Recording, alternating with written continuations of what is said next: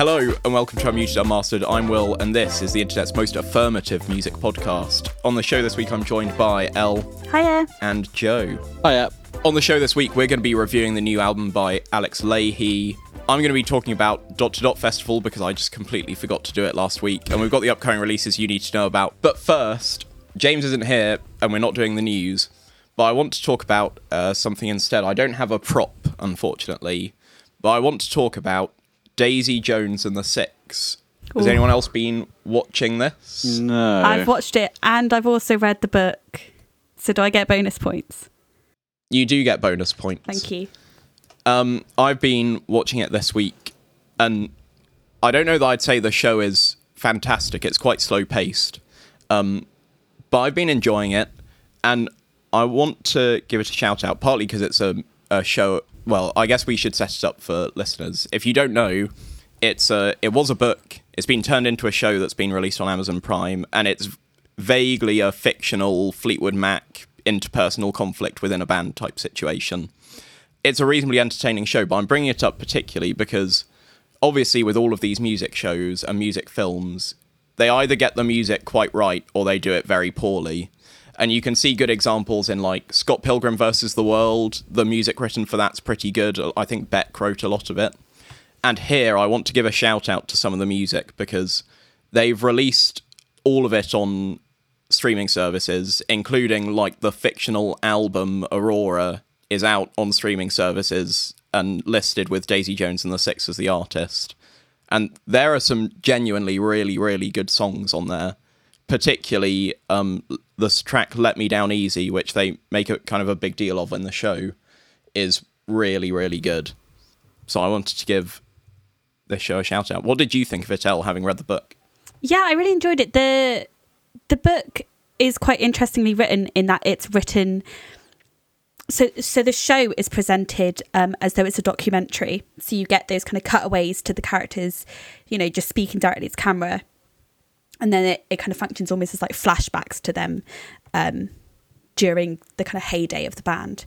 And the show is written, the book is written really similarly in that it's written as though it's like a transcript of these conversations that the kind of interviewer is having with the band. So I really enjoyed that. And what the book also does is it has kind of the lyrics to the Aurora album, which is the kind of central album that the show focuses on as well, and it has that in the book as well. So I really enjoyed that kind of interplay between those different mediums, like within the book. I know that some of the lyrics were adapted and edited slightly for the kind of what has been put out as the music, but I think that they've done a really good job of that, of kind of keeping it true to the book but still making it like actually a really quite a solid album, because I think some of the lyrics that were written in the book wouldn't necessarily translate as well to an actual song. They kind of read better than I think they'd sound. But yeah, I also really like Let Me Down Easy. I think it's just gorgeous. I'm just scrolling back through the album now because I have been listening to it quite a lot. Because also it's quite a nice, like you mentioned, Will, kind of Fleetwood Mac-esque vibe to the show and the storyline. It kind of has that leaning within the music as well, which I just really like. I like that kind of, you know, 70s rock personal drama vibe to songs. I think, yeah, Let Me Down Easy is really, really nice. More Fun to Miss is really fun, and also Look at Us Now, and then in brackets Honeycomb, which is kind of lauded as like the single within like the book and the show, is also just like a really nice track. So yeah, I've been enjoying the whole kind of franchise, feels like too big a word for it, but the whole thing. And I think it's a really interesting kind of take on like adapting something like a piece of media that is about a fictional band, like putting it out on streaming services with, like you said, Will, like the artist being Daisy Jones and the Six. I think that's like a really interesting way of doing it. And I'm intrigued to see if kind of future adaptations of things or series will go down a kind of similar route with that, particularly based off like the success that this has had. Yeah, and I really like that also, along with the album, they've released EPs for each episode, and they've got all of the original music, which is really nice, because there's some earlier stuff which isn't by Daisy Jones and the Six that they use in the show, but they've still released that stuff as well. So it means that if you heard anything you liked in the show, you can go and listen to it, which feels to me like the gold standard of kind of giving your fans as many ways to kind of experience the thing as you can. One note is that on Apple Music, it says that artists including Phoebe Bridgers, Marcus Mumford, and Jackson Browne contributed to the songs on the album, like writing them. So that, I mean, yeah, they brought in some proper talent, and it shows. I think that the songs that we've picked out, Honeycomb and Let Me Down Easy, are kind of clearly the standouts. And I think the showrunners knew it, because those are the songs that they let play in full during the season. And the other songs are kind of in the background or play. You hear snippets of them, but you don't really get the whole song experience. But yeah, it's surprisingly good, kind of 70s inspired rock music. Mm-hmm. It's a very immersive experience to have like the full record out there, and also like you said, the kind of earlier stuff of these fictional artists before they became Daisy Jones and the Six. So you get kind of like an earlier band, you get Daisy Jones on her own, and that's really interesting. What I did see recently as well is, I want to say it's Free People, the clothing shop or whatever, have released like a full Daisy Jones and the Six line, and I was like, oh, that's a really, I don't know how I feel about it. It feels kind of strange to me. It feels almost in part like it's not quite cosplaying, it's not quite merch, it's like somewhere in between, which I don't like. I personally have not seen that kind of thing before, which I just thought was kind of like an interesting thing to know, because it's not merch where it's like, oh, you get like a band tee with Daisy Jones and the Six emblazoned on it, and it's not like exact copies of the costuming. It's kind of, you get like a suede waistcoat vibe that you can imagine if you wore, you would, pass as an extra in the show, which I just thought, was a kind of interesting marketing technique that they've employed that I've not seen before. I actually would have preferred them to go the whole distance and being like, here are torties with like dates and locations from the 70s. Like that would have been it. I mean, it's stupidly meta, but I think that would have been quite fun. And like feasibly, like they could be your favorite band. Yeah, why not? There's an album out, there's other music from them. I feel like it would have tied in with the fact that they've released the album on streaming and all of that kind of stuff as well, rather than just being like, you want to look like a knockoff Stevie Nicks? Here you go. It's like, okay, but you can do that anyway. Like, that's never, that's not gone anywhere. That's still a thing that many shops and like clothing brands will do. That kind of 70s leaning, rock vibe. But like, the band tees, I felt like that would have been, I guess, like more of an it would have just made more sense, I think. The one question I have is, I had meant to get around to reading the book, and then I just wanted something to watch this week, and this is kind of the thing I had an inkling for. Is it worth, now that I've still got one episode of the show left to watch, is it worth going back and reading the book afterwards? Or is it too similar? Should I give it some time? I think the book is still worth reading, just because, like I said, it's written in quite an interesting way, which I quite enjoy. So it's quite like a fun read in that sense, and that you get that kind of very much perspective of the same events from multiple voices, because you hear it as though they are interviewing these different characters. So I think it's still worth reading. It's not the most incredible book in the world, but it's one that I would recommend, particularly when it's summer and you're looking just for like a nice, easy read. It's got a little bit of like personal drama to lure you in, but it's not so heavy that you're going to feel really down when the sun's out. So I'd say it's definitely still worth reading, but it's not, I wouldn't kind of necessarily like book time in to read it. It's one that I think works quite well as like a flicking through of an evening or whatever type read. Maybe I'll save it for when I have time off over the summer. I was going to say, I don't know if that swayed you either way. Who knows? It's sunny outside today. Who knows? Right, shall we get on to our review for this week? We're looking at The Answer Is Always Yes by Alex Lahey. It's the Australian artist's third album, released on the 19th of May 2023 on Liberation Records. This is her first album not on Dead Oceans, which I didn't see anything about her leaving Dead Oceans, and I couldn't seem to find much about this Liberation Records that she's releasing through, but who knows? The album's 10 tracks long and 35 minutes in length. What did we think of this album? Elle, do you want to kick us off? Yeah, I really enjoyed this album. I kind of knew going into it I would, because it's the kind of music I like. It's the kind of music I gravitate towards. And I've been a fan of Alex Lahey for a while. There were quite a few tracks that I felt were really stand out and I really, really enjoyed. I liked that there's, it's like a solid indie record. There's some nice indie rock influences. There's some punk leaning vibes here and there, which I enjoyed. There are some really good lyrics that I thought were really well crafted. There are some that are perhaps not as, intelligently crafted, quote unquote, whatever that might mean, but are still quite fun.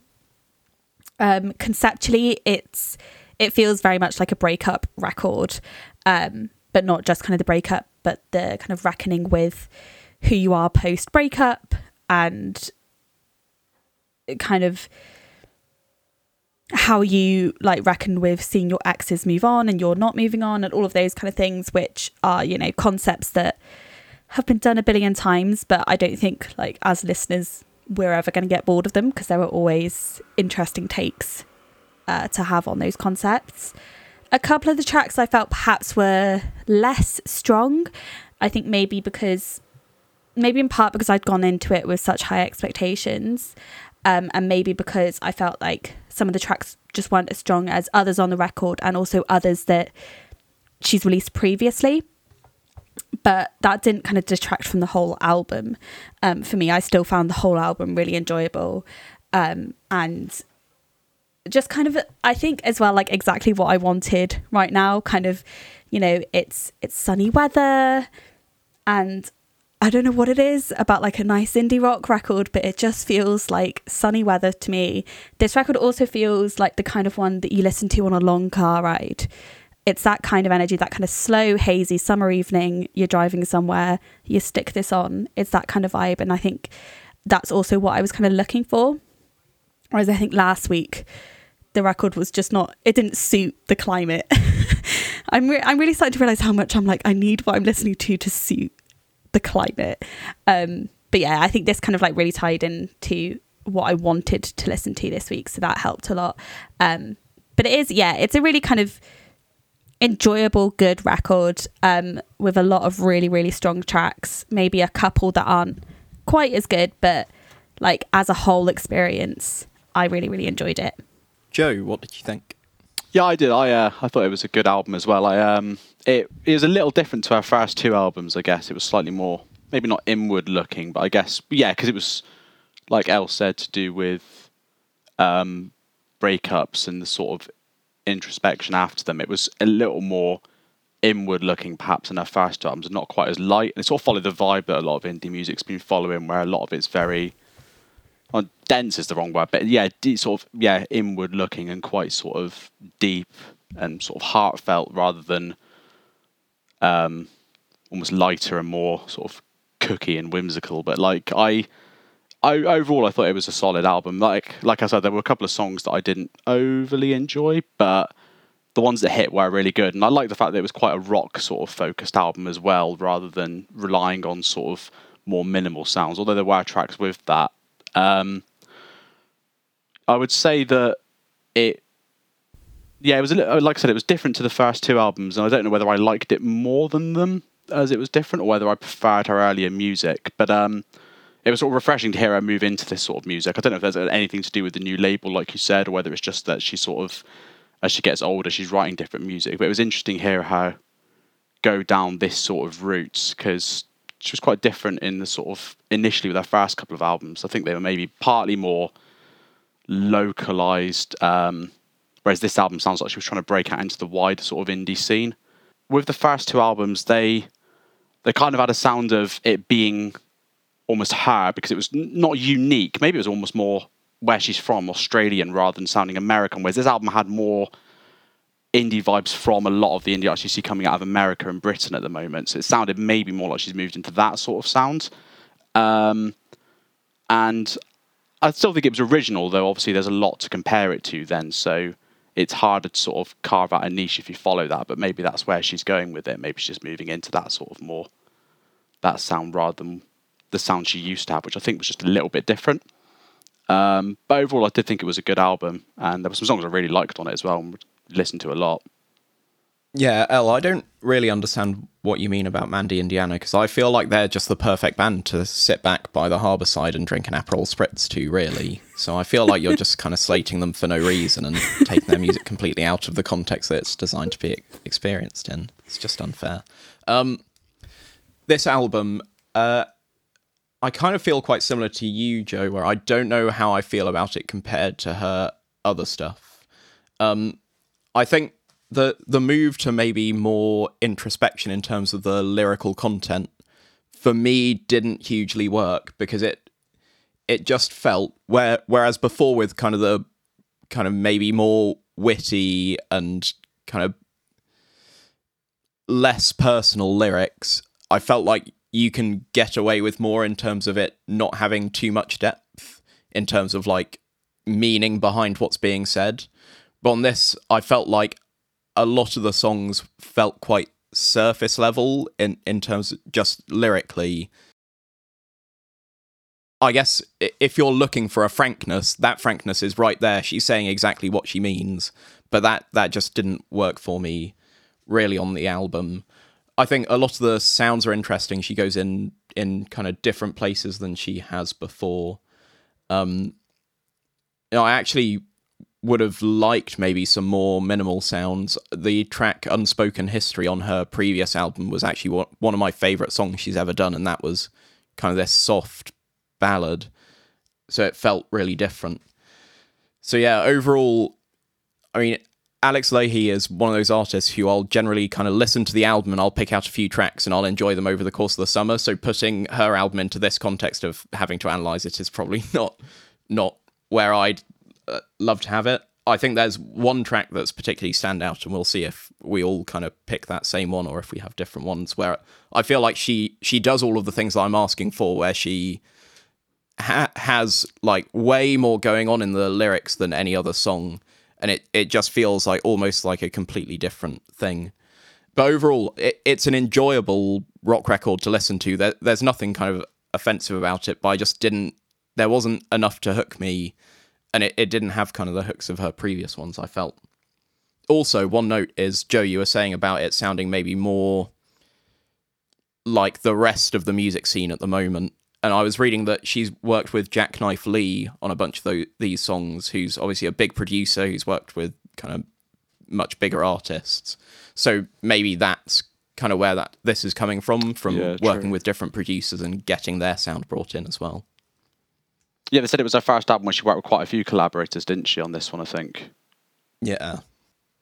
I'll kick off kind of going into the tracks with one that I did quite like, which is You'll Never Get Your Money Back, which I just like the sound of. It went more in that kind of summery indie sound, which I think is kind of where I like the album the most. Is it's got that kind of droning guitar in the verses. The chords just have like the voicing of the chords just feels more kind of indie pop, and it just gives it that summer feeling. Yeah, that sound works for this weather, and I think for her kind of songwriting style as well. I think it kind of pairs nicely of having that kind of breezy vibe, even though it's kind of going into some deeper stuff lyrically. Yeah, I really liked this track. I also really liked a lot the lyrics from this one as well. The kind of central kind of refrain, or I guess from like the chorus or whatever, that ties in with like the title of the song, and also kind of the theme, the metaphor that's running through it of love never leaves you in the black. I thought that was a really nice kind of turn of phrase, and also a really nice way of, I guess, encapsulating what she's feeling about love in that moment, particularly a kind of romantic love. I also really liked these kind of modern specific phrases or references that she pulls out. So she says, I see what you're watching on my account, which I just really liked as a kind of turn of phrase, because I was like, oh, that feels very current. It feels very relatable. It feels like it's that kind of very straightforward honesty, which I really enjoy. I know that she does that across like the album. It's that, like you were saying, or that kind of frank way of writing those lyrics, which, yeah, I do agree. In some places it doesn't quite hit in the same way. You're kind of like, oh, is that it? I didn't mind it so much because I was kind of like, it's still fun. But I think it works really well in this kind of context where you get that kind of specific kind of phrase, and then you tie it in with this kind of bigger metaphor about love and it being a kind of perhaps like transactional in that way. And I really, really liked how that all came together lyrically. And the idea that you can still have these kind of ties to an ex or whoever it might be, where you can still kind of know what they're doing to some extent. And it's through this quite transactional thing where they're kind of, you know, mooching off your account, like whether that be, you know, I don't know, whatever streaming service of choice. But I quite liked that it's a very like modern take on being kind of invested in what your ex is doing now. And I thought it works really well on this track. Yeah, I did also like the track. I thought it was a good track. And kind of like I said, I like the fact that it could, whether intentional or not, almost have a double meaning between the very literal meaning of I'm not getting the money back that I'm owed, I'm not getting the money back that you didn't pay, and also like I'm not getting anything back, almost not getting the time back potentially. So you know, not getting the possibly that it was maybe seen as a waste of relationship, or just I'm not getting that time back. The sort of time I could have been doing something else, seeing someone else is lost now. And like I said, it's sort of partly about love being transactional, and I guess also just in general that you feel like you invest into that relationship and then it hasn't paid off, and you kind of almost feel like, yeah, you've lost out and there's no refund in that situation. So it could be that deep, or it could literally have just been about being mooched off. But overall, it was a good track. I think it was quite a classic Alex Lahey track as well.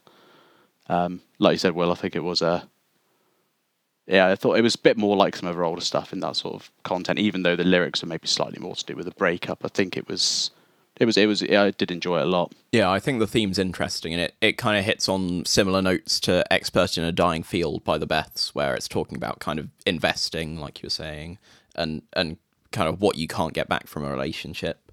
And one line I particularly like is after the second verse, the pre-chorus comes in and the lines, you can't put a price on that. And she's talking about kind of, in the verse previous, she's talking about being single and kind of having that freedom. I liked that played on that double level of, you can't, like, it's kind of a cliche that you'd say, like, you can't put a price on being able to do whatever you want. But also it's playing back to kind of this idea of having to pay into a relationship and kind of this tab that hasn't been paid, that kind of all of this money that her ex owes her, and it contrasts with, oh, I'm single now, like it doesn't matter if I'm out of pocket because actually I'm so much happier. Like I really liked that juxtaposition and that lyrical turn. I can't remember because it's been a while since I saw it, but I can't remember if this was the song with the music video where it was set in a furniture shop. I know one of the songs off this album was, but I can't remember which one it was. I haven't done that much prep to be able to tell you. I think it might be this one. I was going to say, I've got no idea. I think I only saw it. It may not be this one, because I can't remember if I saw it quite recently when I was looking at the album, whether I just came across it. But it was a good music video. It was funny. It's for They Wouldn't Let Me In. You got it there. It's a weird music video. I've not seen the video. It's a weird video. It's worth watching. It's funny. It's good. Nice. Speaking of They Wouldn't Let Me In as a track, I really liked this one. It has, to me, it felt kind of slightly more punky. It had this kind of like the rapid delivery of the lyrics, which I really enjoy. It just kind of, it's delicious whenever I hear it, and then I always get the urge to memorize the lyrics so that I can also like sing along rapidly. But yeah, I really like this track. I thought as well that this was one of the ones where lyrically it was kind of one of the stronger ones on the album, where it kind of lists these different places where she's been kind of barred or not allowed in. And and it very much kind of had that kind of queer overtone of not being allowed entrance to certain places or experiences, which you kind of get hints of like throughout the record, but I think on this one you get it in quite a raw sense, where you feel like this is something that, you know, she's listing these places, like there's so many of them, it feels like this is very much like been a long time coming, this kind of outpouring of like perhaps like more anger, you know, stemming from kind of adolescence to now, that kind of denial of being afforded the same experiences as like a heteronormative person would, which I thought like this track captures that really well, and I guess kind of like offers a different perspective on that kind of state of like growing up or things like that. I think there's quite a lot on this album which feels not adolescent in that it feels like it's been produced by an adolescent, but it feels like it has that kind of reflection. So track 6, Makes Me Sick, felt to me like this kind of adolescent romance where it's like, I like you so much it makes me sick, which feels quite not childish, but perhaps like, well, maybe slightly childish to say that, kind of where you don't quite have the words at that point to articulate what you feel. And yeah, with this track, with They Wouldn't Let Me In, it feels like that kind of adolescent thing, but a reflection. So you're looking back and going, actually, these are all of the places that I've not been allowed in. And upon reflection, that really sucks, to put it lightly. So yeah, I really enjoyed this one. Yeah, I thought there was that sort of theme. I think it was interesting you said that there was sort of an adolescence running through that song and through the other ones, because I think that it does feel like slightly like a quarter-life crisis element to the album. There's a bit of kind of, stepping back and going, actually, I haven't really expressed these thoughts or these feelings from that period of time up until now, and it's time to talk about those. Not just about, like, for example, a recent breakup, but I think in general she needs to be going back quite a way, and that song's a good example of it, because it really does go back to what she must have gone through during adolescence. It's another one where it's not quite double meaning, but could be seen that way, and that there's her literally reading off, I can't go to these places wouldn't let me in, and also just in general kind of feeling slightly excluded as a result, not just from specific places or specific situations, but in general, that leading to just a slight feeling of isolation.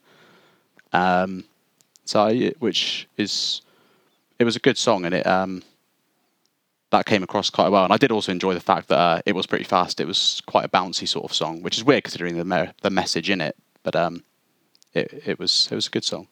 Yeah, I think actually the message fits quite nicely with the kind of punk and post-punk elements that she brings in, because I guess it is kind of all about these kind of exclusions through her life in her teenage years and in her kind of early 20s and whatnot, and having that kind of, though, like the sounds that make you think of kind of anxious feelings, and kind of, I guess punk is all kind of really focused on youth a lot of the time. Like that kind of works for setting a backdrop to her experiences of, and also kind of it being cast in general as kind of this outsider genre of maybe her feeling that way as well. Maybe I'm reading way too far into the choice of the sound there, but I feel like maybe that's what she was trying to tap into. My favourite song on the album was Permanent. I feel like this one, just like I said earlier, just completely different in terms of how the song was written. Like there's lots of subtlety and kind of meanings hidden, and it's not very direct, which just feels very different. And it starts off as this kind of acoustic track before very quickly switching to a kind of bigger arrangement. I love the lyrics on this one, where it's kind of talking about committing, and it's talking about how she's kind of frozen in state, but she's also saying about how she's feeling lonely, and how like she's kind of gone through these periods of not being able to hold on to anything because she's so scared that it might leave her. And I really loved like everything she does in terms of how she sets up these different emotions, and how on quite a short track she manages to develop those ideas and express them in really interesting ways. This one, yeah, I really, really loved this one. This was a real standout for me. The lyrics I really enjoyed because, yeah, kind of on first listen, I was like, oh, yeah, no, I like this. And then the more I re-listened, the more I got out of the lyrics. And I always love when there's kind of more to dig out. I really love that it opens with this kind of statement of like, oh, I'm really glad that I think it's like the upstairs neighbours or whatever, or neighbours are moving out so that I don't have to hear like the neighbour playing the same 3 chords. And then she then says, you know, oh, maybe I'm playing the same 3 chords. And it's kind of that, it's quite a fun like comment and statement anyway, but then also you can dig into it and be like, oh, it's recognising flaws in others and then recognising those same flaws in yourself. And there's like lots of layers and ways that you can unpick it. And I really enjoyed that. I also liked what you said, where like it starts with this much like slower tempo and then it really picks up. I felt, to me, I kind of, well, at one point I just wrote rock, yes. So that was, you know, a great comment from me there. I really understood what I was trying to say. But I put it kind of contrasts to me with track 5, On the Way Down, which has that same kind of build, but on the way down, it feels more with that kind of like classic indie rock build where it suddenly like builds, gets quite exciting. Whereas on this track, on Permanent, it felt more refined and more of that kind of like quote unquote classic rock build where it then, you know, it's just done in a really like delicious way. It's just like a really perfectly constructed track.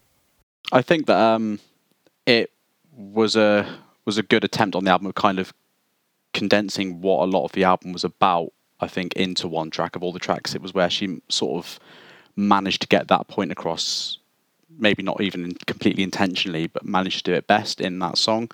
And I think musically it was a very good sound. I liked the fact that it wasn't completely classic, that it did sort of do more than one thing, and it was a good listen. It was a song that, like you said, I sort of not just lyrically noticed more the more I listened to it, but it took a few listens to really enjoy it. But I did then. It took a few listens to really sort of get everything out of it, which is impressive for what is quite a short song. But I do think it was it did the best on the album of all the songs of kind of putting across, I think, the overall theme, which was very impressive.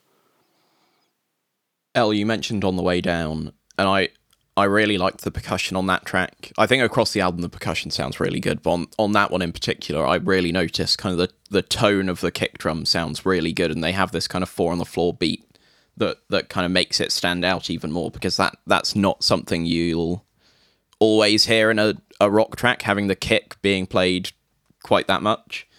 And having the tambourine I think it's a tambourine, that kind of sound that comes in over the top also gives it that, I mean, it gives it a very kind of classic 60s feel, doesn't it, having the tambourine on the 2 and 4. I want to know what you both thought of The Sky is Melting, which is the track immediately before On the Way Down.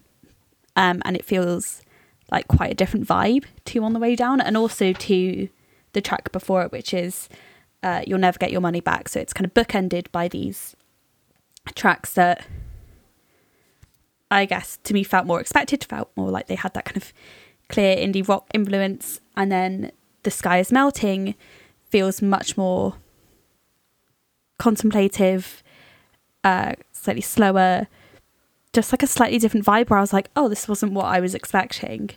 It also, I wrote down, it reminded me of a Blink-182 track, but for the life of me, I couldn't remember which track it was. So if either of you know what track I might mean, please say, because it's been driving me mad. I also don't know if I've just plucked this out of thin air, and maybe there's no connection whatsoever, but there's something there.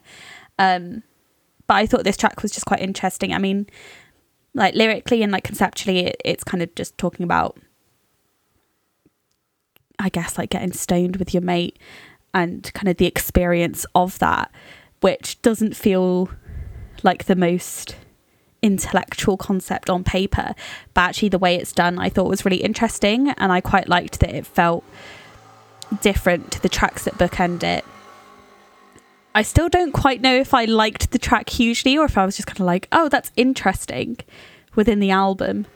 But I did think, like, yeah, within the album, particularly within its place in the album, I thought it was quite a nice, I guess, slight variation on the theme. It was, yeah, Yeah, it was actually my favourite song on the album, I think, even though it wasn't really much like a lot of the other songs. I think I do think musically it was quite different, although it fitted in lyrically with the rest of the album. If you look at it as we sort of described it, the album being slightly contemplative and her sort of looking back at the past as well and looking over her sort of life as an adolescent and adult, it can fit in with that, because it's another song that's got quite an adolescent vibe to it, or sort of kind of young adult vibe about sort of, well, yeah, just hanging out with a friend, messing around, trying drugs, things like that. But I also think like The Sky Is Melting could be sort of seen as a psychedelic thing. There's also a part of me that it's almost got a slightly surreal sound to it as well, not just drug related, but almost, if you look at sort of surrealist paintings or something like that, there's a kind of slightly weird vibe to it in that, and it's gives across a slightly uneasy feel, even though the message of the song is just hanging out with a friend and having a good time. There's a slightly odd tone in the background which I quite like as well to it. Maybe that's just because in the context of the album's a relatively unhappy one, or rather sort of the themes are quite unhappy about sort of love and breakups. But musically it was my favourite song on the album. I really enjoyed it. I thought it was I quite liked the chorus. I thought it was quite different in some respects to some of the other songs, but I liked it a lot. It was one of the first ones that I then went back and straight listened to again after listening to the album. Yeah, I read the title in a slightly different way of it. Kind of, obviously, yeah, it has the element of kind of the drug part to it, but also I felt it nostalgic. It kind of conjures the picture of kind of this beautiful sunset and it just being this nice memory that she has kind of sandwiched in between a lot of difficult moments. So I felt like that's maybe what I took from the title of it, maybe trying to paint a picture of a maybe beautiful but tinged with nostalgia and maybe not quite exactly as it happened moment from her past. I quite liked Congratulations as a track. I think it was the biggest hit off the album possibly by popularity. And that was another one with sort of an interesting message about possibly not missing your exes, but looking at the fact they've moved on and got married and you're sort of still left almost as you are. It's another one that fits in with that theme of kind of looking back and then coming to this current point where it's like, well, has anything really changed? She's sort of gone on an introspective, but then at the end of it, I think a lot of the regret is maybe she's done these things through her adolescence, through adolescence and through her early adulthood, and then watched other people from her past move on, watched other people from her past get to certain points, and maybe she feels a little bit at odds with herself from it. And Congratulations had that vibe. It was about sort of, yeah, it was very basically about regretting the fact the two of your exes have got married, but there's also in the wider theme, I think it's another one of that sort of crisis mode of where do I go from here? Where do I stand in all this? If they're able to find happiness, I've not got my happy ending. Yeah, I really liked that kind of how she tackles that conceptually in this song. I think there are kind of quite a few ways you can read this track as well. So it could be like almost like a sarcastic congratulations, I'm still bitter, but I guess you're happy, that's great. Or it could be quite, an authentic congratulations of, yeah, like you were saying, Joe, like you found your happy ending, and whilst I'm happy that you have found that for yourself, I don't know where mine is. I don't know what I'm doing. And I think that's kind of encapsulated with like the refrain of, I'm doing just fine without you. And I think she says something about, I've just got something in my eye. And you don't quite know whether she's trying to convince someone else, like maybe she's trying to convince an ex or whoever has told her that her ex has gotten married, or if she's trying to convince herself that she's actually fine and that she's not crying about it and that everything's okay. And I think that's quite, yeah, again, it's one of those tracks where I feel like you could read it in a few different ways, and I really like this one because it's, yeah, it means that I guess it doesn't matter where in that like breakup process you are, like where in that kind of stage of getting over it you are, you can feel like you can capture this song at different points of what you're feeling. So you can capture it in like a bitter way, but you can also capture it in quite like a tender, perhaps regretful way or a hopeful way. Like there are lots of different ways that you can interpret the track, which I feel like really kind of sets up like the whole album as well. Right. Shall we wrap up our review then? That means we have to rank the album. The rankings, Oh God, as they currently stand, will be down in the description for you to look at. Where do we think? The answer is always yes by Alex Lahey should go. every week I get more stressed by this ranking. Yeah, it's pretty terrible, right? Yeah, I think this one's tough. I don't know, maybe I've just not been in the mood, but for me, I think this album is solid. And I'd say if you like her previous stuff, or if you think that kind of rock music sounds interesting, definitely give it a go. But I think I just didn't find it as enjoyable as I have her previous stuff. That sounds ominous. I'd probably put it in at number 21. Oh my God, that's horrifying. Out of how many at the moment? Well, it's out of 20 at the moment, so he's putting it right at the bottom. That's actually... See, I was going to go like just below the middle, like early teens. The thing is, I might have put it higher, but obviously, like, quite a few of the albums at the bottom I think I really liked, like Yaeji's With a Hammer, I thought should go a lot higher. Ryuichi Sakamoto 12 I think is really good. Fireworks I think is really good. Erik Hall's Canto Ostinato is interesting. Fireworks is too low, I will say that. Fireworks is way too low. See, I think I definitely preferred this to Mandy, Indiana. Yeah, but I really liked Mandy, Indiana. But I know you really liked Mandy, Indiana. But I think I would probably put it at 14. This is why we need James. Joe, how many of these albums have you listened to? Not that many. only a couple of them, I think. I wouldn't have necessarily ranked this album as better than the last time I was on this show, which was That was boygenius. boygenius album. Yeah. I preferred their album to this one. Yeah, no, same. So I would rank it below there. I didn't mind it. I thought it was a decent album. I just, I listened to Alex Lahey a lot more about, I guess, 2017. It would have been when she released her debut album. That's when I was listening to her a lot. And I really liked that album and her music then. And it looked like she was going to blow up. I don't know what sort of venue she's playing now, but she hasn't really... I hadn't really listened to her for about 2 or 3 years until this album was coming out.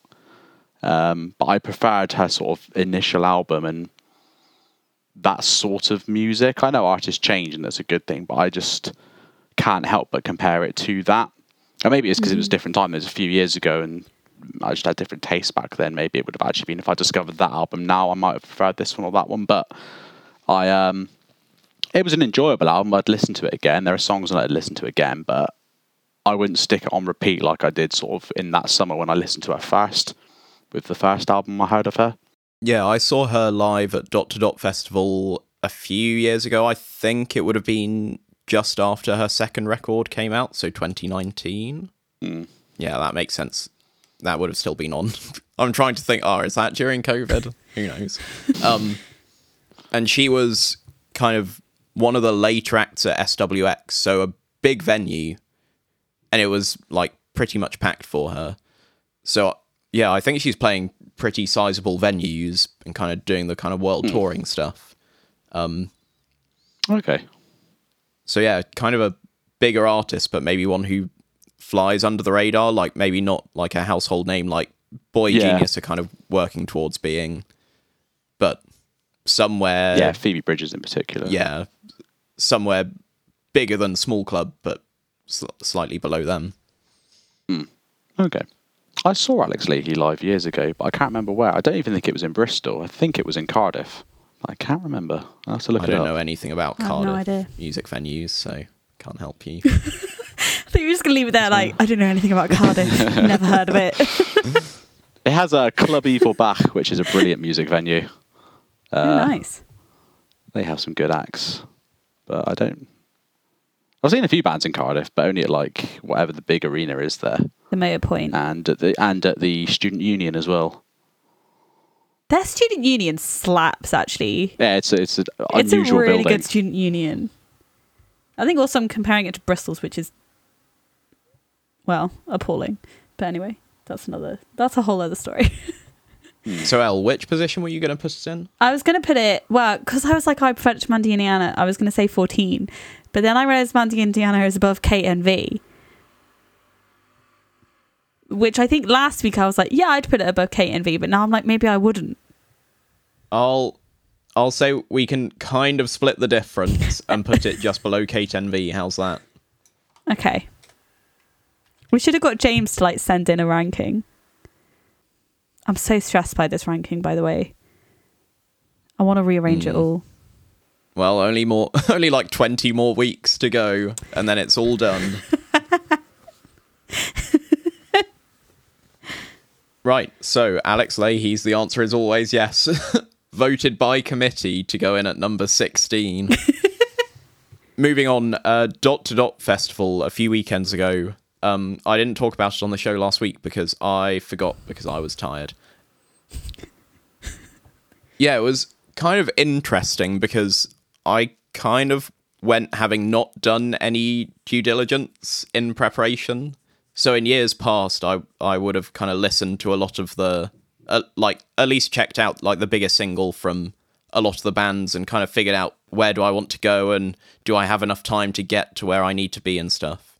Whereas this year, I didn't really know if I was going to have energy, so I bought a ticket kind of at the last minute and just kind of turned up to places. And what I found is that if you just turn up to places, generally there are queues and you can't actually get in, which is quite frustrating. And for an indie music festival, where you kind of want to go and just check out a band you've never heard of before, it's, yeah, a bit frustrating when you're just walking around and being like, where can I actually get into to see a band? I think the trick is you just have to go like when there's no one playing and then wait until a band starts. But then like you're kind of trapped almost because you've walked somewhere and then, yeah, I was not like thrilled with the experience during the day as going in a kind of different way than I have before. But I did see some good acts.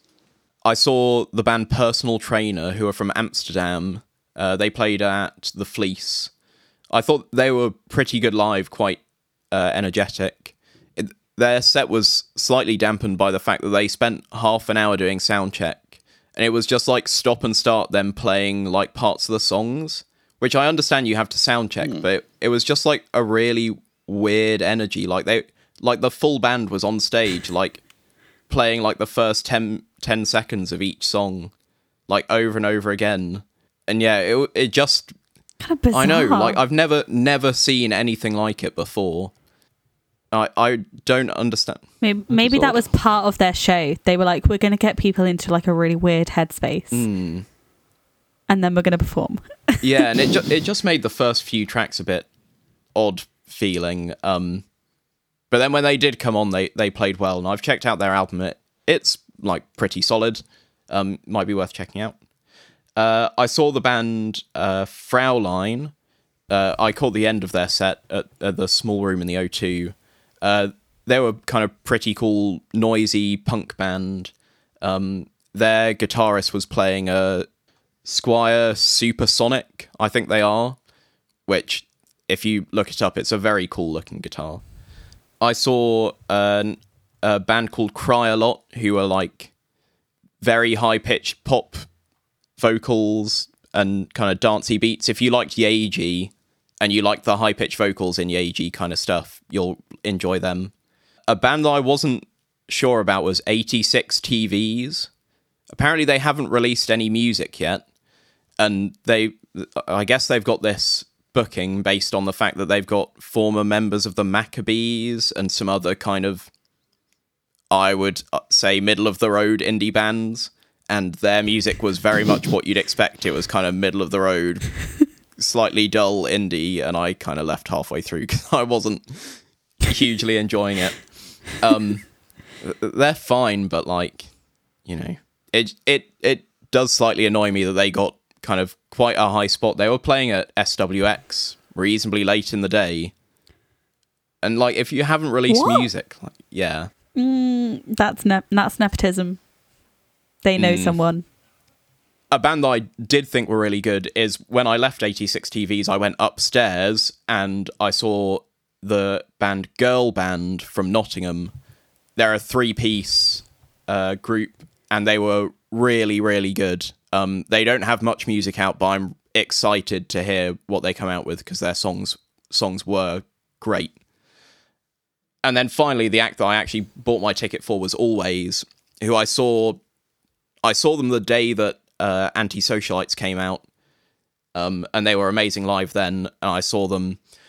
They played for an hour and I think it was an hour and 15, and they managed to play the whole of Blue Rev within that time, and some songs from Anti-Socialites, and some songs from their debut album.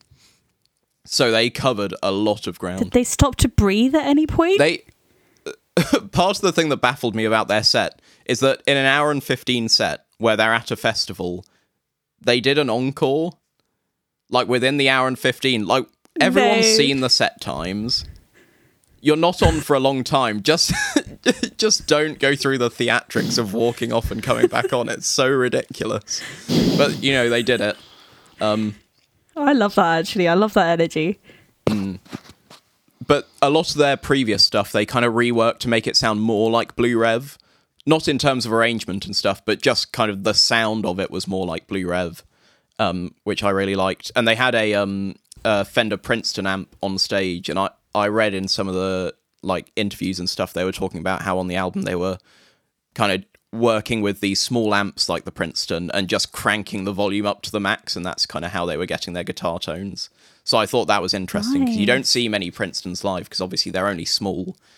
So generally you'll see kind of Deluxes and DeVille's, kind of bigger amps.